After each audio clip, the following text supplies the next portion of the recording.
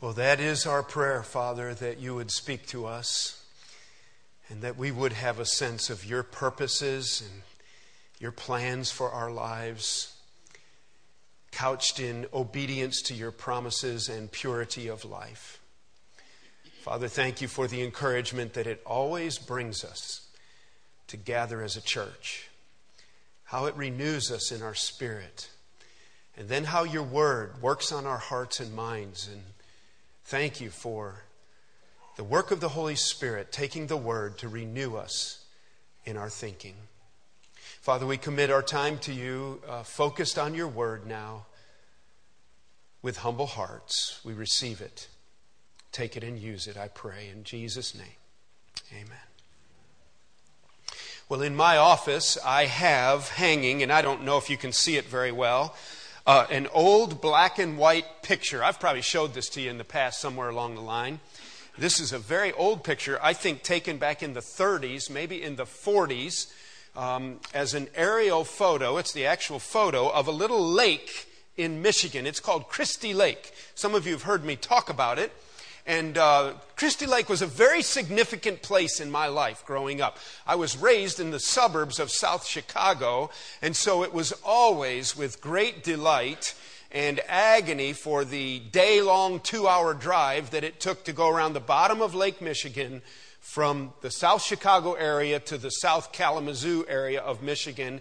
And there in southern Michigan, littered with all these lakes in that low, sandy fruit country, was Christie Lake.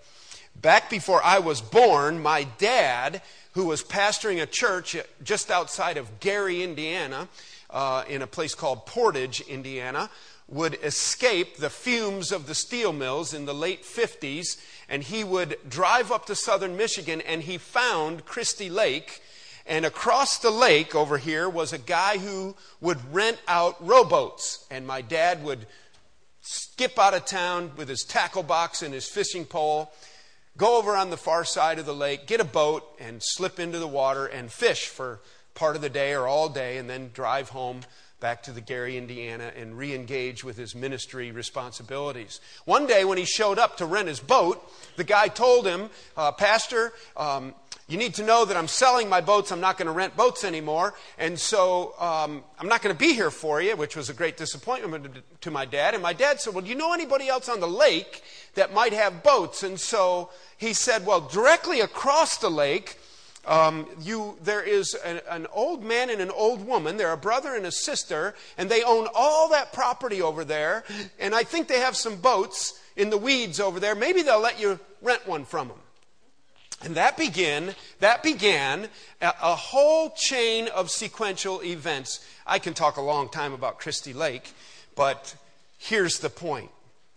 One day, my dad, wanting to go fishing, rents a boat from a guy who says, no more boats, who says, go across the lake and try to borrow a boat. He goes across the lake to rent or borrow a boat. He engages in a conversation with Howard and Evelyn Blodgett, a brother and sister who are old bachelor and spinster, and they have been packing out the sheds on their little fruit farm there with junk, literally with junk, with the great grand vision of starting a Bible camp for boys and girls. My dad rounds up some of the pastors from the South Chicago area. They come up and view the property, kneel down. I can take you right to the spot where they kneel down. And they prayed for God to give them a Bible camp there. And they interfaced with Howard and Evelyn Blodgett. Howard passed away shortly thereafter. And when I was a wee little boy and in the early 60s, I can remember slipping back through Miss Blodgett's home where she lived by herself. I don't know how she did it. She had Parkinson's disease. And her home literally was so stacked with stuff, they would make a TV show out of it nowadays, that we would turn sideways to go down through parts of the room. And who knows how many cats lived in there with her. But sure enough, that began a sequence of events where that property became Christie Lake Bible Camp. A few years after that, in the 70s, a little boy from Indiana goes to Bible camp at Christie Lake Bible Camp. He's 11 years old, and he's at camp for the first time, and God does a great work in his life, and I can talk about that too. This morning, in just a few hours, that little boy from Indiana will be standing in his pulpit of a great church in California with 3,000 people minimum this morning, a radio ministry, a television ministry. Because a guy went to get a boat, and a guy who had the boat said, go get a boat over there.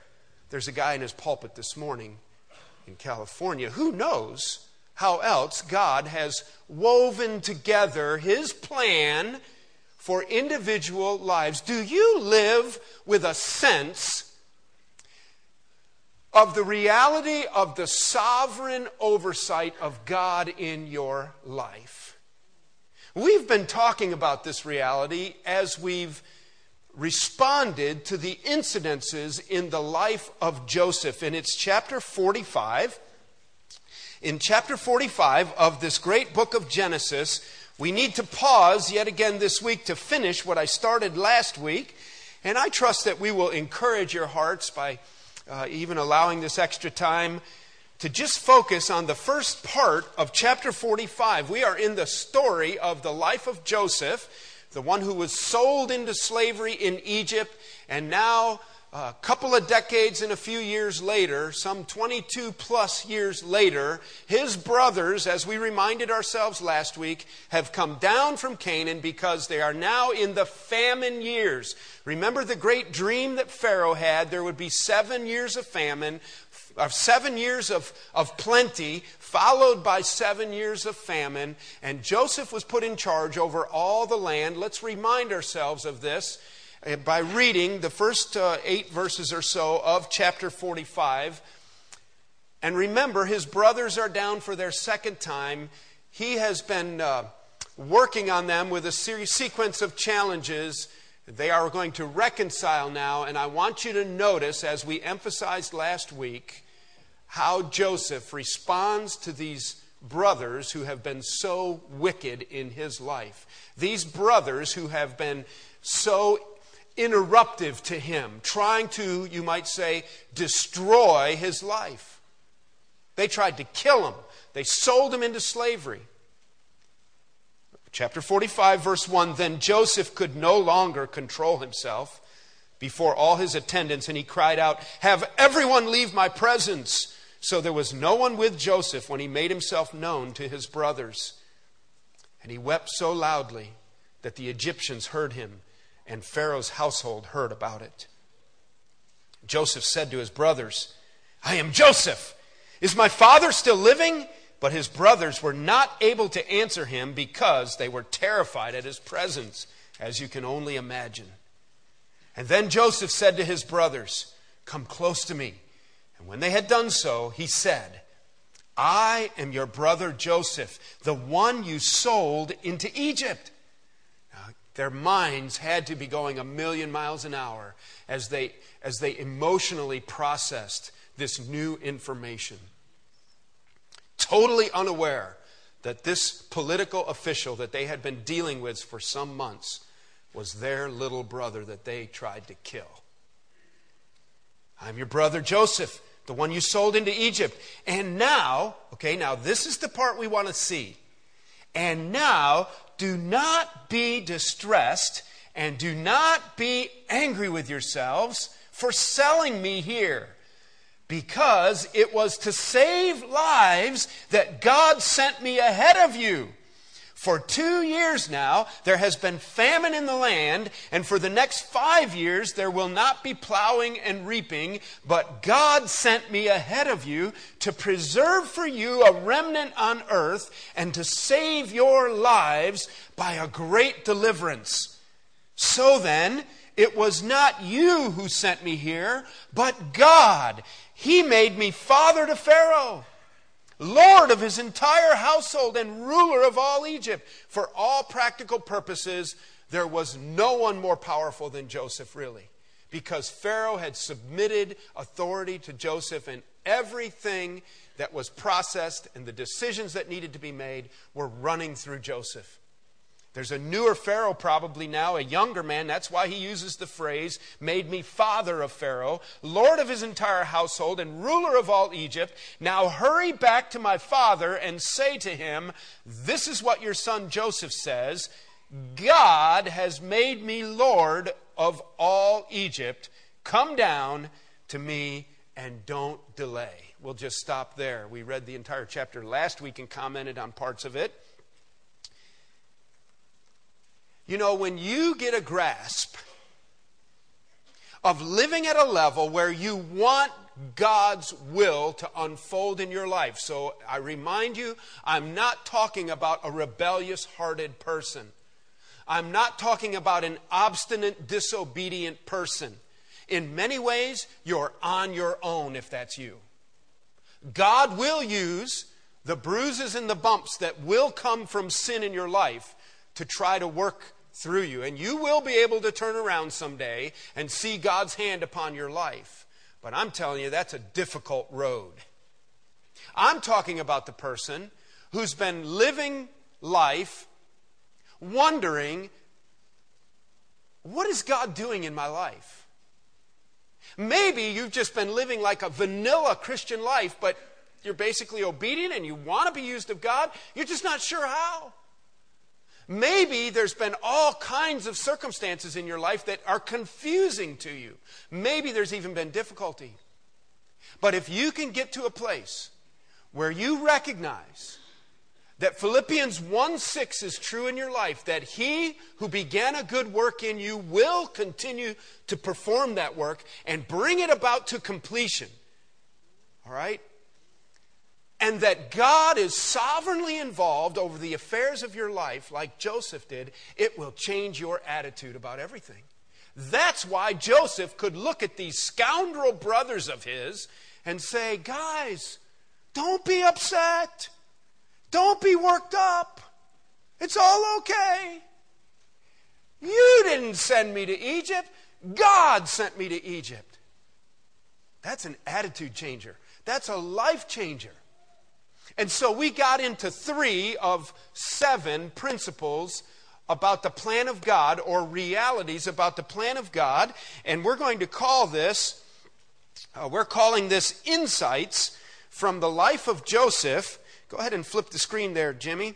We're calling this insights from the life of Joseph about the plan of God for my life. We looked at 3. Number 1 was this. Number 1, the plan of God for my life might very well be about other people. Didn't we see that in Joseph? He said, God sent me here to preserve the remnant of Israel, really. God sent me here to unfold the great promises of the Abrahamic covenant. God is about a greater work. Second thing we learned was that the plan of God for my life, not only might it not have less to do with me than other people, but number 2, it might include seasons of suffering and difficulty. Sometimes I worry about young Christians because I think that you think when you accepted Jesus Christ as your Savior and you began to read your Bible that you thought everything would really turn good in your life. And you're like saying, okay, God, I've done my part. Now how come you're not doing your part? And it could very well be that the suffering and the difficulty of your life is God at work in your life. And that's exactly what He's orchestrated for any number of reasons, because God often uses adversity to grow His children and to bring us to a point where our pride is flushed and our heart is broken and we have an attitude of humility before a holy, righteous God, and we can say with our Lord Jesus, not my will, but yours be done, Lord. You unfold your plan in me. I will trust you enough that your love towards your child is a faithful love and that you're not making mistakes. And so this season of difficulty, and didn't Joseph have seasons of difficulty in his life? The third thing we saw last week was that the plan of God for my life might take me places I never really wanted to go. That included prison for Joseph. We have many stories like that, don't we? I think of of Charles Colson, Chuck Colson. He wrote a little book called Born Again. The title, for many people, is not very compelling. It is a tremendous read. It even reads well today. He was a hatchet man, if you recall, in the Nixon administration at the time of Watergate, and he was part of the whole thing that went down and imploded on Nixon. Nixon resigns, and Colson ends up being put in prison. And what happens in prison is he accepts Jesus Christ as his Savior. He commits his life to the Lordship of Jesus Christ. And today, all around the world, there are men and women who have been reached with the gospel through prison fellowship ministries because of Chuck Colson starting this vast ministry. And when we get to heaven, there will be literally, I am sure, tens of thousands of faithful there, singing praise alongside us to our Lord and Savior, who were reached because Chuck Colson went to prison. He never dreamed he'd go there. He had no idea what God was doing in his life.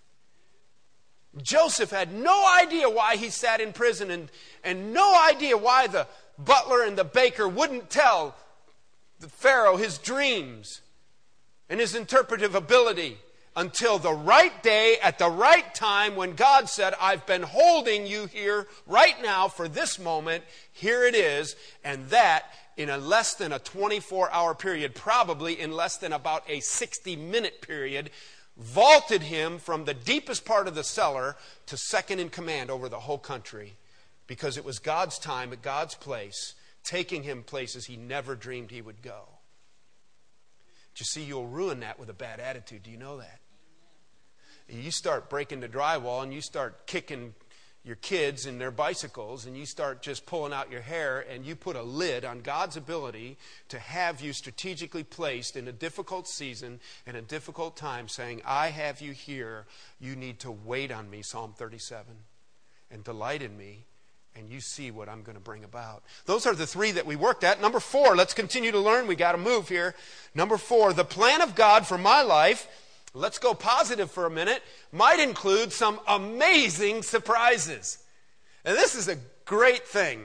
And I want to remind you, and take your Bibles and turn to Psalm 84. I'm on the board at Appalachian Bible College, and Dr. Anderson, who's been the president there for many number of years, always writes at the bottom of his correspondence and his letters, he will always below his name write Psalm 84, 11, and 12. And he tells the story of being a young teenager, 12 or 13 years old, in his little Bible church youth group in Iowa. And in a youth group having to do a devotional, he had to lead one. He found this verse in the book of Psalms, and God used it to transform his thinking. God used it to challenge him to be this kind of a man who would walk uprightly. He has a great testimony of God's amazing blessings on his life. Let's start with verse 10 in Psalm 84. Look what it says. Better is one day in your courts than 1,000 elsewhere. I'd rather be a doorkeeper in the house of my God than dwell in the tents of the wicked. That's the right attitude, isn't it? For the Lord God is a sun and a shield, and the Lord bestows favor and honor. And no good thing does he withhold from those whose walk is blameless. That's what I've been talking about. The kind of attitude, the kind of person, not waking up in the morning to do sin and to be careless, to spit in the eye of God and then wonder where's the blessing of God. But the person who has a surrendered heart, the person who has an attitude of submission to the sovereign oversight of God's will for their lives, walking blameless in this world. O Lord Almighty, blessed is the man who trusts in you. And that word man there is a term for humanity. It's not just male in gender. All people. Blessed are they who trust in you. No good thing. Look at the last part of verse 11. And no good thing does he withhold from those whose walk is blameless. Don't you think that Joseph had to have had some amazing times in his life? Think about the 7 good years when he's traveling all over the country. Don't you think at the weekend that he went to some resort on the Nile? He had this new beautiful wife. He's traveling all over. He's got unlimited resources. And don't you think that he must have taken walks in the cool of the evening and pondered himself and thought, Lord, I don't know what you're doing in my life, but today I really, really like it. Thank you, Lord, for this just amazing steak dinner we just had and this unbelievable resort where we are. I don't know how I got here, but Lord, I believe you're at work in my life, and I want to thank you for the bad times, but Lord, thank you for this good day. What an amazing thing, Lord, today. Or maybe when he was standing in front of those granaries, and remember when he was storing up the grain for 7 years, that those granaries spilled over, and they were doing a very careful job cataloging all of their grain and the volume and where they stored it in the store cities all around the country. And finally it said they had so much, they didn't even keep track of it anymore. It's like, okay, forget taking records. Just keep pushing it up with the bulldozers. Get those rubber tire front end loaders and just keep piling that grain on. We don't have room in our silos. We have to build bunkers. We'll cover them with tarps. It's not going to rain anyway pretty soon. It's going to be dry. And don't you think Joseph must have walked around when he saw the fruit of the blessing of God in the 7 years and just said, Lord, I've never seen so much food, Lord. Lord, thank you for this amazing season of productivity in our lives. And we could probably right now take the microphone and go around the room, and we could get testimonies of those seasons in your life where you would say, right here, right now, I would never trade being in the will of God. God is just pouring out his blessing. You will have those times in your life as well. Joseph did. You be faithful and you watch amazing things that God will do. That friend of mine who was an 11-year-old camper at Christie Lake Bible Camp, who's standing in a big pulpit in California this morning, I know he thinks that. I've talked to him. He's kind of a geek. I know him pretty well. He won't listen to me. I listen to him, but he won't listen to me, so I'll say that. But he is. He's kind of a geek.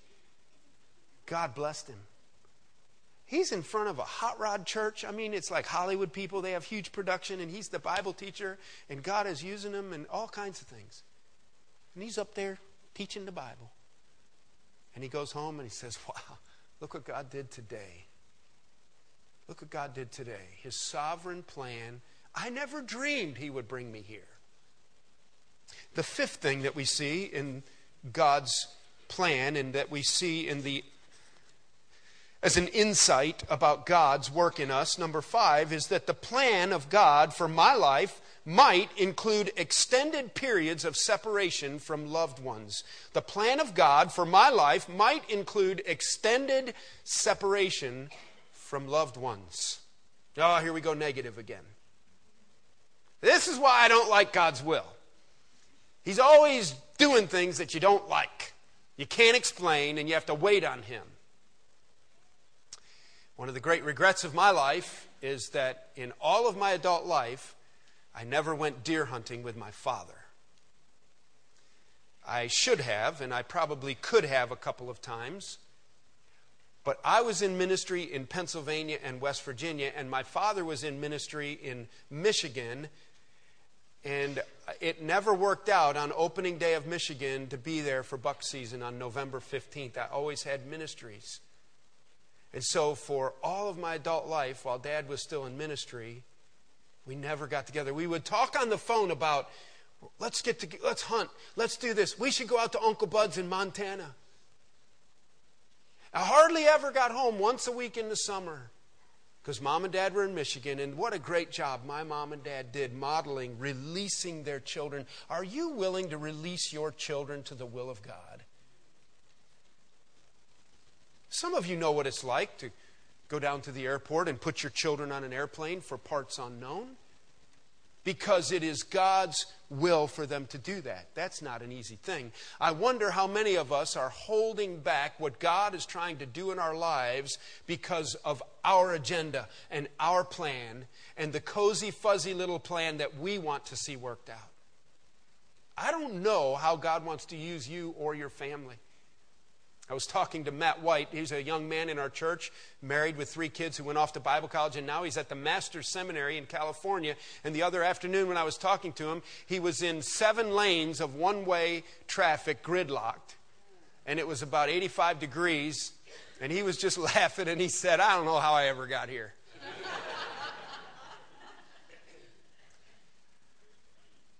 He's a long ways from his mom and dad, do you know that? And Grandpa and Grandma are a long ways away from those little babies. But he said, I know I'm right where God wants me. Is that one of the greatest feelings in the world? To know that you're right where God wants you. Joseph, for many, many years, was separated. Listen, there's an attitude of discipleship. If you want to turn there quickly, this is one of the hard sayings of Jesus in Luke chapter 14. Let's just remind ourselves of this level of discipleship that Jesus called for and the cost that is involved in allowing him to be the king and us to be the servant slave.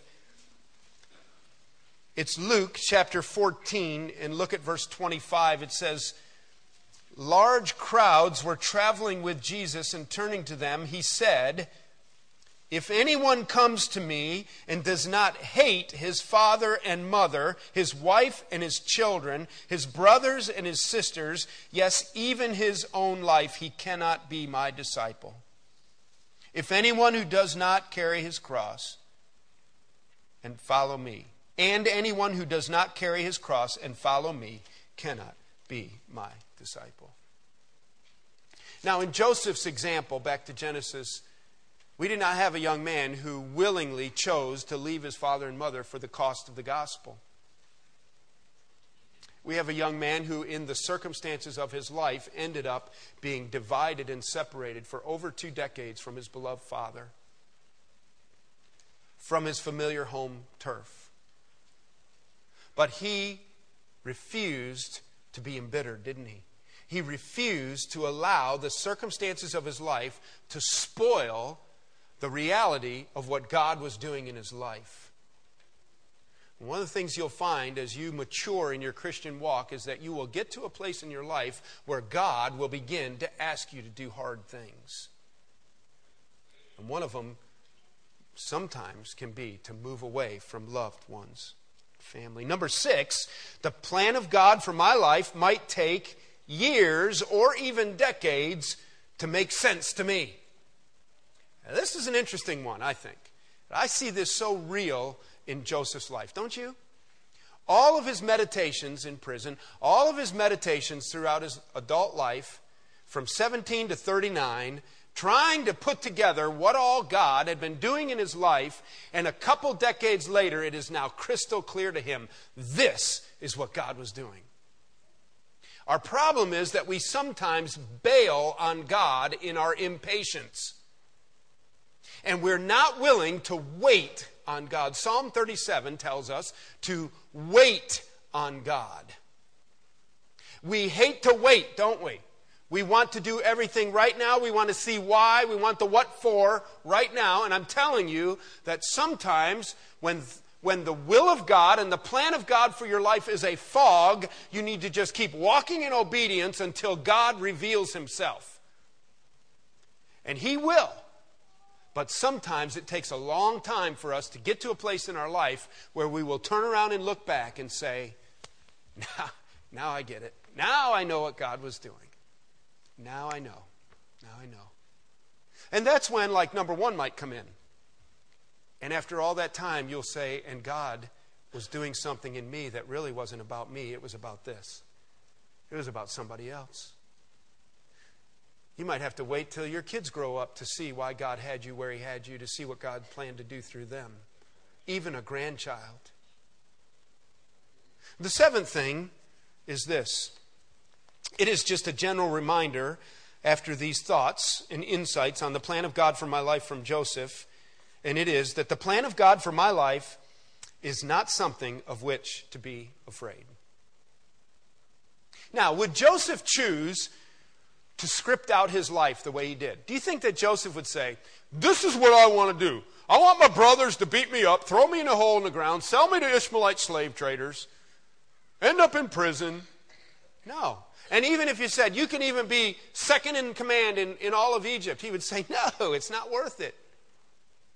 But listen, when you hold loosely to the will of God for your life, all right, you do not have to be afraid of the will of God for your life. God is not out to hurt you. You say, well, it kind of sounds like it. No, reality is that God uses the circumstances of the sin-cursed environment in which we live, and God uses even the rain that falls on every life to mold us and to shape us and to make us into His people, to use us.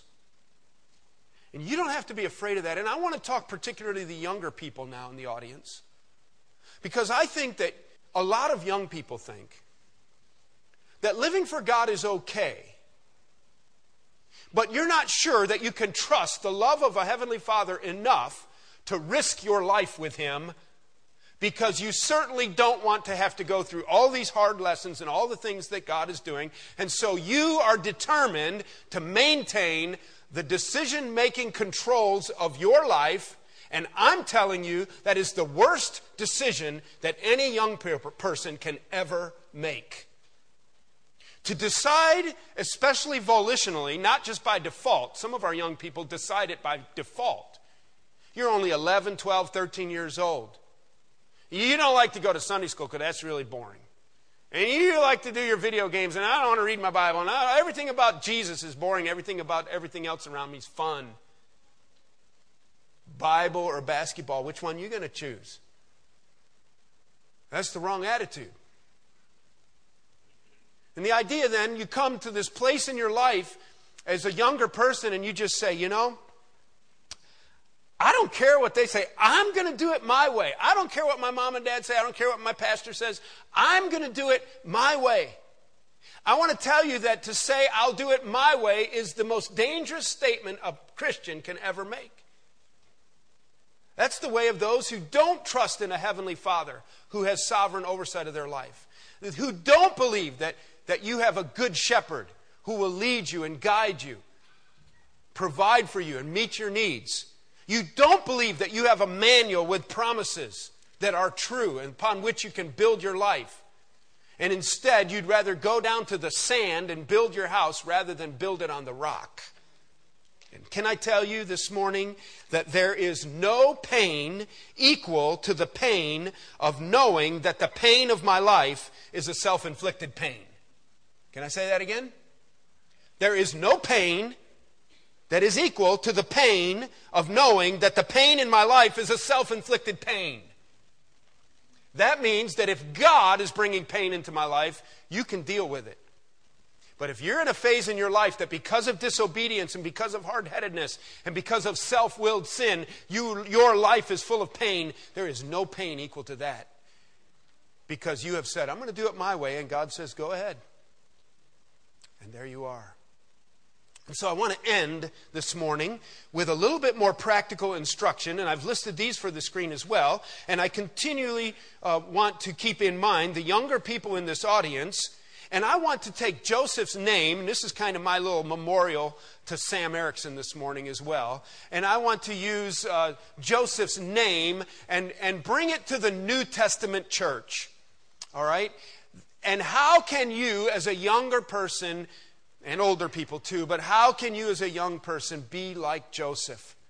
How can you be like Joseph in your life so that you can say, I'm going to trust the plan of God to unfold in my life, and I'm going to wait on God for Him to bless me and use me however He sees fit.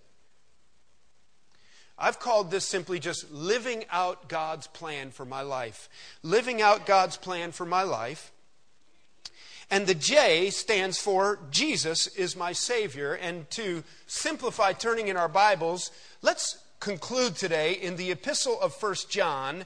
And let's just take in a few more minutes of some, I hope, will be practical and yet spiritually challenging instruction to you in way back in your New Testament, almost the second or third last book of the Bible, about the fourth to the last book of the Bible, in 1 John, the epistle of 1 John.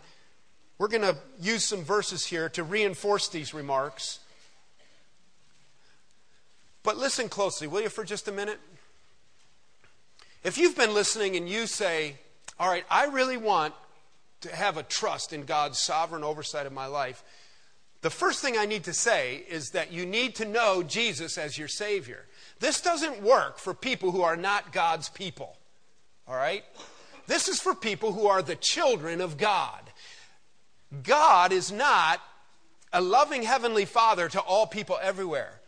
We sing songs and we talk about all God's people and all over the world are God's people. Well, yes, in maybe a general sense, God, these are all people on earth are owned by God or God is over them. But all people on earth cannot say that I have a loving heavenly Father that I trust and with whom I have a right relationship. And so I want you to know that the first thing you have to do is you have to come to a place where you reconcile with a holy God.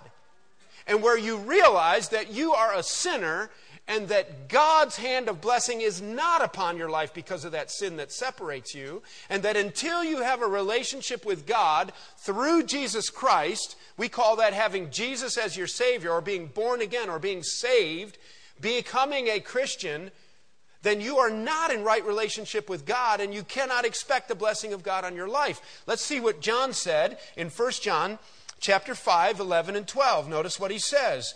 And this is the testimony. God has given us eternal life, and this life is in His Son. And he who has the Son has life. And I want to tell you that eternal life starts the day of your salvation, of walking with God in Christ. We all have eternal life in one of two places. The Bible clearly teaches a literal hell and separation from God and a horrible judgment for sin and sinners who have not acknowledged that a holy God cannot be approached in their own humanity, and that you need a liaison. You need a substitute. You need a Savior. You need someone to come and rescue you from your sin. And in short, that's what God did. In case you haven't got this, that's what God did when He sent Jesus to come dwell on earth, to grow up, to go to the cross, to take the sins of the world upon Himself, that whosoever could come to Him from then on and acknowledge the fact that He alone carried their sin at the cross, and that His righteousness alone is the righteousness that appeases the wrath of a holy God, so that we can have a right relationship with Him and we can have this life in Christ. And so the first thing you have to think about is, okay, am I saved? Do I know Jesus as my Savior? Do I admit that I'm a sinner? And have I repented of that sin? Have I acknowledged it before a holy God and admitted my sinfulness before Him? And do I believe that God sent Jesus to die on the cross, and then He was buried, and then He rose again the third day? That's the gospel. And He conquered death, hell, and the grave. And that's what I'm holding on to for my salvation. And it's an act of faith. It's like putting yourself right there. That's what's holding me up. This is the only thing I'm standing on, is the reality that Jesus died for my sin, and my trust and faith is in that, and I have acknowledged this before a holy God. The Bible says that you become a child of God, and you are then in the light. This is the testimony. He's given you that eternal life. The second thing you need to do to be a Joseph in the church today is not only know Jesus as your Savior, but number two part is you need to live out in obedience to the revealed will of God. This is this. Listen, everybody always wants to know God's will. Everybody always wants to know, how do I know God's will for my life? If you have not taken the written word of God, where the revealed will of God unfolds for us, and paid attention to it, forget about where you're going to work, who you're going to marry, where you're going to go to school, what kind of truck you're going to drive. This is where it starts. The plan of God for my life starts on the pages of Scripture. You understand that? And that's why little verses that we teach in Sunday school, like, children, obey your parents in the Lord, for this is right. So don't go seeking God's will for where you're going to college if you're 15, 16, 17 years old and you're in a bitter, hateful fight with your parents. God is not at work in your life. That's not being Joseph. And so you have to receive what God has told us. 1 Thessalonians 4 says, do not let your body be used in sinful debauchery and sexuality like the lost of the world. So like if you're a Christian young person and you're involved in sexual immorality, forget asking God where you're going with the rest of your life. You're disregarding the revealed will of God. It's right here. Your focus has to be the revealed will of God, walking in obedience to Scripture. And if you don't care about that, then I'm telling you, shut this message off and just forget caring about everything else and go back to the other point of getting ready for the pain that is like no other pain than the pain of knowing that you're in self-induced pain. Because that's where you're going. Okay? You want to be Joseph and you want the blessing of God, you got to be God's child. Somehow Joseph had an overriding reality of his place in the Abrahamic covenant and who God was. And then obedience to the revealed will of God, that I'm going to be faithful. The S stands for surrender to the lordship of Jesus Christ. Oh, I forgot to show you my 1 John verses on obedience. Let's look at that real quick. We still have 4 minutes. 1 John chapter 2, take a look at that. And that's when it's supposed to end. 1 John 2, 3 through 6. Look what it says. 1 John 2, 3 through 6. We know that we have come to know him if we obey his commands. You see, John even says that obedience to the revealed will of God is one of the identifying marks of a true Christian. Because, see, anybody can say anything. The man who says, I know him, but does not do what he commands is a liar, and the truth is not in him. Boy, that's some seeker-friendly information, isn't it? But if anyone obeys his word, God's love is truly made complete in him. And this is how we know we are in him. Whoever claims to live in him must walk as Jesus did. Pretty high assignment there. Make it your lifelong quest to just live out obedience to the revealed will of God. S, surrender to the lordship of Jesus Christ. In 1 John chapter 3, look at these verses. Chapter 3, 4 through 10. Dear children, I'll back up. Everyone who sins breaks the law. 1 John 3, verse 4. Everyone who sins breaks the law. In fact, sin is lawlessness. But you know that he appeared so that he might take away our sins. And in him, that would be Jesus, is no sin. Well, no one who lives in him keeps on sinning. Okay? You don't keep on sinning if you're in Jesus. In other words, you come to a place in your life where Jesus is Lord of your life and you surrender your will to his and you walk in obedience. No one who lives in him keeps on sinning. No one who continues to sin has either seen him or known him. The NIV gets a bad rap lots of times on its translation work, and it has some flaws in its dynamic equivalence compared to like the King James. But he gets it right here. The idea is, it's not that you don't sin. 1 John 1:8 says that if I say I never sin, then I lie and the truth isn't in me. But if I do sin, and I confess my sin, I have a heavenly Father who's faithful and just to forgive me my sin and cleanse me from all unrighteousness. That's written to believers. But in the Greek verb tense here, they got it right in the NIV. It is the continual carrying on movement of ongoing sin in my life, and I still say I'm a Christian. And John says, be quiet. Stop talking. If you continue to just live in sin the way you always live in sin, stop saying you're a Christian, because Christians who are in Christ come to a place where it says in verse 6 that no one who lives in him will keep on sinning. Why? Because of the relationship. And I won't do that anymore, and I come to a place where Jesus is Lord of my life, and I don't want to displease him. It doesn't mean Christians can't sin after salvation. And it does not mean that Christians lose their salvation. It means that you don't talk about being a Christian if you're going to continue in sin because there's no evidence in your life. You're deceiving yourself. The third thing is an eternal perspective. An eternal perspective. Even the youngest children here can begin to understand this. We're not living just for this world. We're living for eternity future. Look what he says in 2:28. And now, dear children, continue in him, so that when he, that's Jesus, appears, we may be confident and unashamed before him at his coming. If you know that he is righteous, you know that everyone who does what is right has been born of him. How great is the love the Father has lavished on us, that we should be called children of God. And that is what we are. The reason the world does not know us is that it did not know him. Dear friends, now we are children of God, and what we will be has not yet been made known.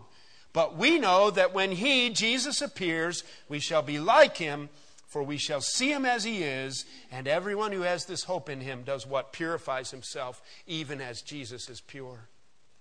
I live with a perspective that this life is getting me ready for the next life, and that Jesus is coming at any time, and I want to be caught by surprise and have no guilty conscience of what he catches me doing.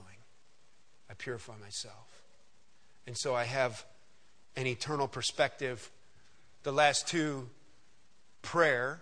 You need to be praying for God to work and unfold his will in your life. If you're not praying, then you're living in self-reliance. And the final thing is hard work. Hard work. Did Joseph work hard? Did Joseph have a work ethic that was just phenomenal? Everywhere Joseph went, what happened? He went to the top.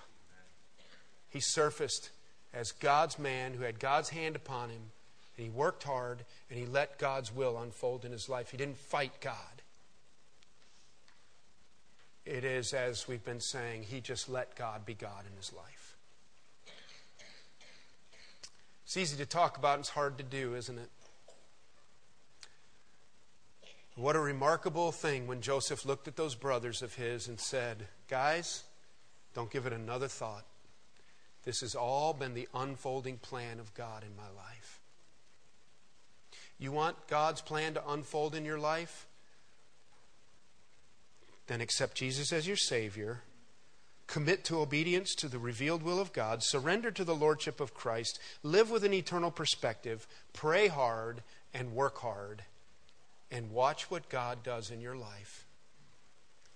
Doesn't mean there might not be very difficult days. But it means that you can have a confidence and a peace and a joy in knowing that your faithful Heavenly Father is unfolding his plan in your life. Let's bow in prayer. Before I pray, just with our heads bowed for a minute, I'm wondering if there's some people here that need to be saved today. You need to admit your sinfulness. You need to get right with God today because your sin has blocked the path. And you need to look to the cross where Jesus died for your sin and tell God right now in the privacy of your own mind and heart, especially those who might feel that convicting power. You have a really funny feeling inside right now. And you know that you're not fit to stand before God. That's your sin. The blood of Jesus was shed to wash away that sin. He really was God in the flesh, and he came to pay the penalty and then give you his righteousness. And by faith, right now, you admit your sinfulness. You tell God that you believe this is true for you. And you reject your sinfulness. You say, I don't want that anymore. I want God's will to unfold in my life. You'll be saved. Others of you, especially Christian young people here today, need to maybe get a grip on the lordship of Jesus Christ in your life. Maybe you're just posturing at youth group and church. If we were to follow you around, there might not be enough evidence to convict you even of being a Christian. You need to come to a place in your life today, young and old, where you're not afraid of the plan of God to unfold in your life. Let come what may. I'm telling you, that brings a great peace and surrender when you yield your will to the will of the Heavenly Father. Some of us need to do that today.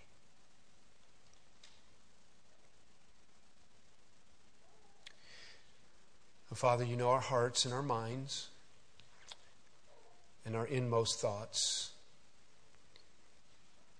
And you know some of the struggles that people have had and some of the hurts and the disappointments. And Lord, there's people that have lost spouses and they're alone. They never thought they'd be alone. There's people who've lost jobs. They never saw it coming. Lord, there's health problems. There's just all kinds of things that we could just rebel against. But instead, Lord, will you just work in us so that we can yield these things over to you, and may they actually bring glory to you and praise to Jesus Christ as your will unfolds in our lives in ways that perhaps we won't see today. We might have to wait a while to see. So do your work in us, Lord. Help us to just surrender to you, to trust you, and to obey you. In Jesus' name I pray. Amen.